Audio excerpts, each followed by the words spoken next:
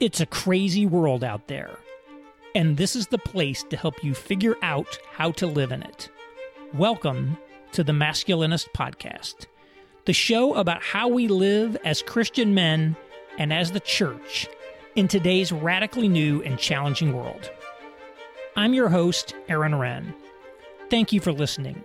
Please visit our website and sign up for our newsletter today at themasculinist.org.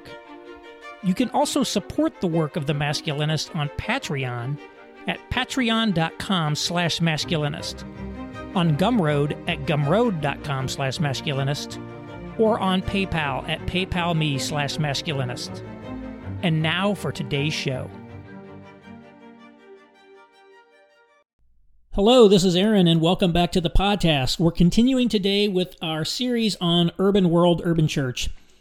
And what I want to do today is expand upon something that I mentioned last time, which is that these urban churches in the coastal markets, again, the DCs, the Bostons, the New Yorks, the San Franciscos, the LAs, they tend to be characterized by high churn. That is, people are constantly coming and going from the church. And that's not necessarily because, the church itself has anything wrong with it, or it's the nature of the churches. It's just the nature of the population in those cities. People are constantly moving in and out of places like Lower Manhattan, and that just creates a high churn environment for everyone there. And again, that's very different from a place like Indianapolis. We have, again, churches in the downtown area that have a lot of maybe the same values and same approaches as some of these churches. But what you see is people are much more likely to just stay in this market for a long period of time. And so you can build relationships with people in your church, in your community group, that span years, decades even in some cases. And of course, there's dynamism here, right? People move in, people move out, but there is a lot of stability to community, even in, a city with, a couple million people in the region, like Indy. Much higher churn in New York, and much higher churn in the church. So, just an example, my wife and I had a kid, and she's trying to be friends and meet with other women in the church, who have kids same age. I mean, it's just a natural thing because you want to have community with other people who have kids, and she was able to do that.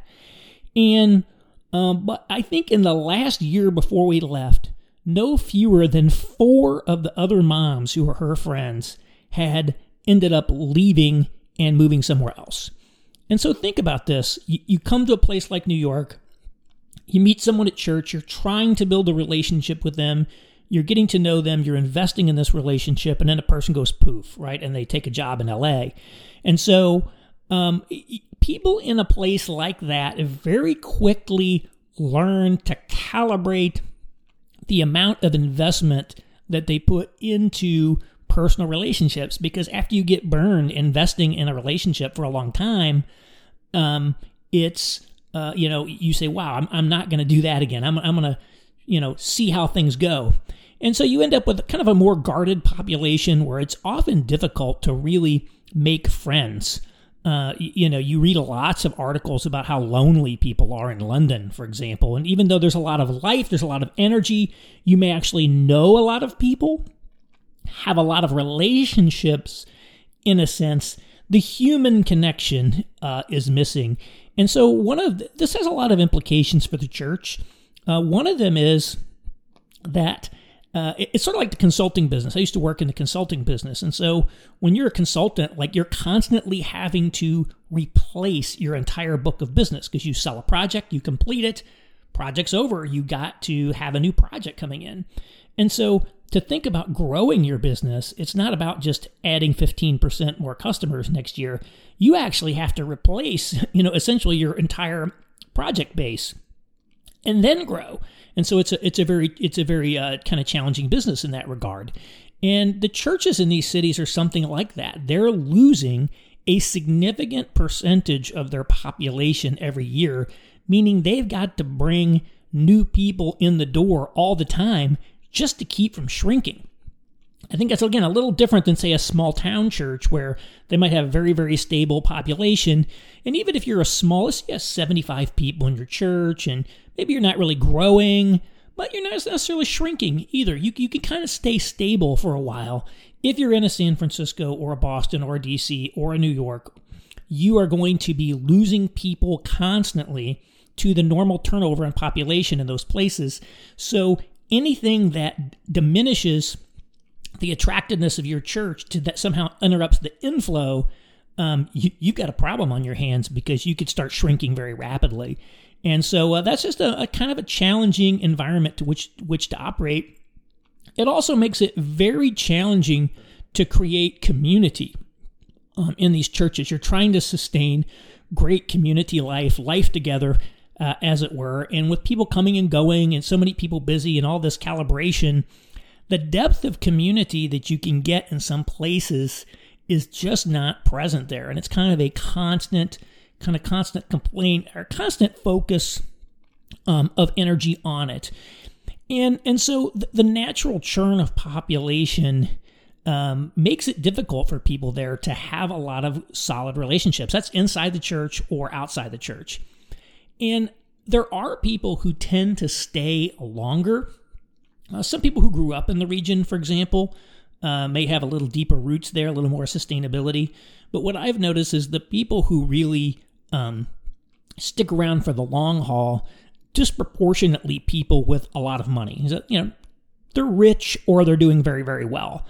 And that makes it difficult, again, for you, if you want to create a relationship with one of them, it's just going to be harder. And that's not because these people are stuck up or they're afraid you're glomming onto them for their money. In fact, I'm really amazed at like how down to earth and real some of these people are. There was a man in my old church in New York who was the CEO of a company that's in the S&P 500, a publicly traded company at S&P 500. You might come in on a Sunday and see him handing out programs to people walking in the door. He and his wife would volunteer to work in the nursery. I mean, just great, humble people. And that's kind of been my experience with them. But what you see, though, is, you're just not living the same kind of life that they're living. You're not spending your summers in the Hamptons. You don't have your ski place out west. You're not at all the same social circles and events. And, think about all the different obligations that people have in terms of all these charity events and things you got to do. It's just, there's just a limited amount of time in their life. And if you're not naturally part of the same orbit of things that they are in, it's just going to be hard to build relationships with those people, because you're just not going to necessarily move in the same circles. It's just a lot easier to build relationships with people who are kind of in the same kind of style of life as you. That's why, again, a lot of young moms have a tendency to kind of gravitate to each other, because they're going through the same experiences, doing the same sorts of things, right? You can get together for the trip to the library or get together in the park for play dates or whatever. And so I think it's just a challenge. That's the real challenge when you're dealing with people who are have much higher income than you, is you just don't have as much overlap kind of in your social existence. That makes it more difficult to create friendships, even if you want to, even if they want to do so, which again they often do. Again, rich people, I find that they're often much less stuck up than a lot of people who fancy themselves upwardly mobile. It's just a challenge. And by the way, I don't really talk too much about where I've personally gone to church. I've alluded to to places I've gone to church a couple times, always in a positive light. Part of that is I just don't want to. What I'm doing here is sort of not directly supported or affiliated with any church, and so when you're writing and doing things that are a little higher risk, I want to make sure that they stay out of the splatter zone, so that if I get any criticism, it doesn't necessarily reflect on them. But I will say I love my church in New York, and one of the things that I miss the most about being gone there is being part of that church. And so I'm not necessarily down and negative on this urban church stuff. A lot of this that I talk about is stuff that's talking about me personally, because I get I am in that environment a lot. I lived a lot of my life in big cities and really enjoy it, and have a lot of similar outlooks to people in those churches. And I think there are high quality churches in these cities. So I think when I talk about some of the challenges of this urban church, it's not necessarily intended to be totally negative towards them in a lot of ways. I mean, some of the things like the churn, for example, is really totally beyond their control. They just have to live in that environment, and it's just a challenging environment there. And so I really think maybe where the churches could have done a little bit of a better job is helping people there not to end up harming themselves by staying too long in some of these environments. You can come into a place like New York, get kind of caught up in it, and then years later, what happened? Oh, I'm not married. I'm, haven't saved any money. I'm on a treadmill, and that can very, very easily happen to people. So I do think that's something that churches there ought to kind of look at. Especially when you don't have a lot of good, again, it's hard to have stable relationships. Imagine living somewhere for, years when it's very hard to build like good friendships. That can be a big challenge for people. But it is an environment that's just an environment that's there in the city, and it's kind of a given that you have to deal with. And so if you are someone who's thinking about moving to a big city, if you're thinking about moving to a place like the District of Columbia, here's what I would say. I would say there's a few kinds of people who are very well suited to live that kind of life. One is someone who's young, coming out of college, moving to get the experience in the big city. I think it's a great thing. The experience of life there is very good. The types of professional experiences and networks you can build are unparalleled. So I think it's a great thing to go to when you are a younger person out of school. And so that's a great time to go to the city. Again, I think the key is you need to always be asking yourself, where am I going? Where is this path taking me? And I always love in the Bible that they talk about ways. There's kind of the way that leads to life and a way that leads to death. And we're all on a way. We're walking on a path, and that path is taking us somewhere. And so we need to be thinking about where the path that we're on is taking us, because you can definitely end up spending too much time in these places and taking yourself to a place you did not want to go in life. The granddaddy of them all, Leaving New York essays, it was written in the 1960s by Joan Didion. It's called Goodbye to All That. I don't know if it's online. If I find it, I'll throw it in the show notes. And here's what she had to write about that. She said, "Part of what I want to tell you is what it is like to be young in New York. How 6 months can become 8 years with the deceptive ease of a film dissolve. For that is how those years appear to me now, in a long sequence of sentimental dissolves and old-fashioned trick shots. I enter a revolving door at 20 and come out a great deal older and on a different street. You will have perceived by now that I was not one to profit by the experience of others, that it was a very long time indeed before I stopped believing in new faces and began to understand the lesson in that story, which is that it is distinctly possible to stay too long at the fair." So some people come in, get the experience, and kind of smartly get out. Others kind of maybe stay too long. Maybe there should be higher churn in some of these places. But if you're young, I think it can be a great place. A second kind of category of people are those who are sort of originally from there or from the region. So you see a lot of people do move to New York who grew up in Connecticut, for example. And one of the nice things about that is you have family nearby. You have a social network and social capital that you can draw on in the region, even if it's not in the city. Maybe if you have a kid, there's a grandparents who could come in and do some babysitting or kind of help out and do things like that. I think a lot of people move to these cities from far away, and they come in with essentially no network, no social capital, no relatives. If you grew up there, you do have that social capital and that support network, and it helps to sustain you for a longer time. So that's one. And the third one is, obviously, if you have a lot of money, you can afford to live there, and you can essentially buy your way out of some of the downsides, right? When people are always going to want to meet with you, right? When you've got money, so you're not going to have nearly as much trouble making friends as a lot of other people, for example. And then I think the fourth category is people who are like highly autonomous individuals. I probably fall into that category. By nature, I'm introverted. I have large numbers of people that I know, but I sort of thrive on weak connections and weak links. I'm not someone that needs to be hanging out with my best friend all the time. In fact, for me, I really need to press into relationships because it would be very easy for me to kind of become a hermit in some ways. But people that kind of just have the natural personality type like me might be something there. But that is sort of like some profiles of people I think do well in these environments. And then, I've also seen a thing, I mentioned the young people, I've also seen a trend in the Christian world of kind of empty nester types moving in there and doing some sort of ministry or whatever. And that might be another one that would be good. And so again, the environment here is just very high churn, very shallow connections, very little rootedness in place. You've probably heard the expression, in the city for the city. We're in the city for the city. I'm not sure all the variations of that. I'm not sure where I first heard it. I Googled it. There actually aren't that many hits on that phrase.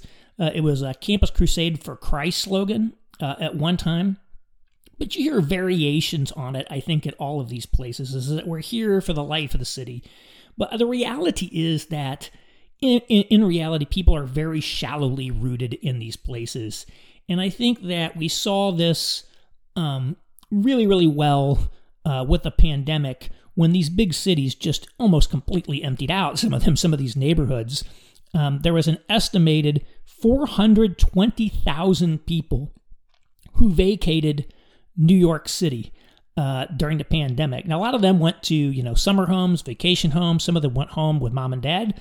A number of people just flat out moved. I know people just, they're just gone, not coming back. People were even hiring movers to go back to their apartment and pick up everything because they weren't even going to go back and pack. And this idea that like trouble hit and, a good chunk of the wealthy people and kind of the elites just all packed up and fled. It kind of maybe does remind me of, the Roman Empire where the wealthy may have fled the plague by heading to their country estates. And again, this is not a situation like the Roman Empire where when the plagues hit, it was the Christians who were the only people providing medical care. Again, we should never read into our experience the exact context of someone else. As I noted in one of my masculinists, today what's considered the loving thing to do, or was considered a loving thing to do, was to not go visit people, to not try to necessarily care for people, but to isolate and avoid spreading risk and let the healthcare and public health professionals do what they need to do. So it's a very different environment. But I do think it's revealing of like these places are, in a sense, they're not normal communities. And, you can't be in the city for the city if you're not in the city. And I think that probably a good chunk of these churches saw, half or more of their people just vacate the place. And again, I'm not saying that's wrong. I think that's the right decision in a lot of places. But it goes to show you it's just a really different environment. And you have to really function differently and think differently about the world when you're stuck in it, because you're just in this high churn environment where it's very difficult to make friends and sustain relationships and sustain community in a church over the long term. And I think you really need to have people working in this and living in it who are adapted to that environment, because if you're not, it's probably going to be a failure, or people can end up damaging their own lives. So it's just a few thoughts about the nature of these environments. Again, I appreciate everyone's listenership. Thank you for leaving a rating on iTunes. I've got a lot of ratings on iTunes already. If you like what you hear, please do take the time to leave one. I appreciate it, and I will see you next time.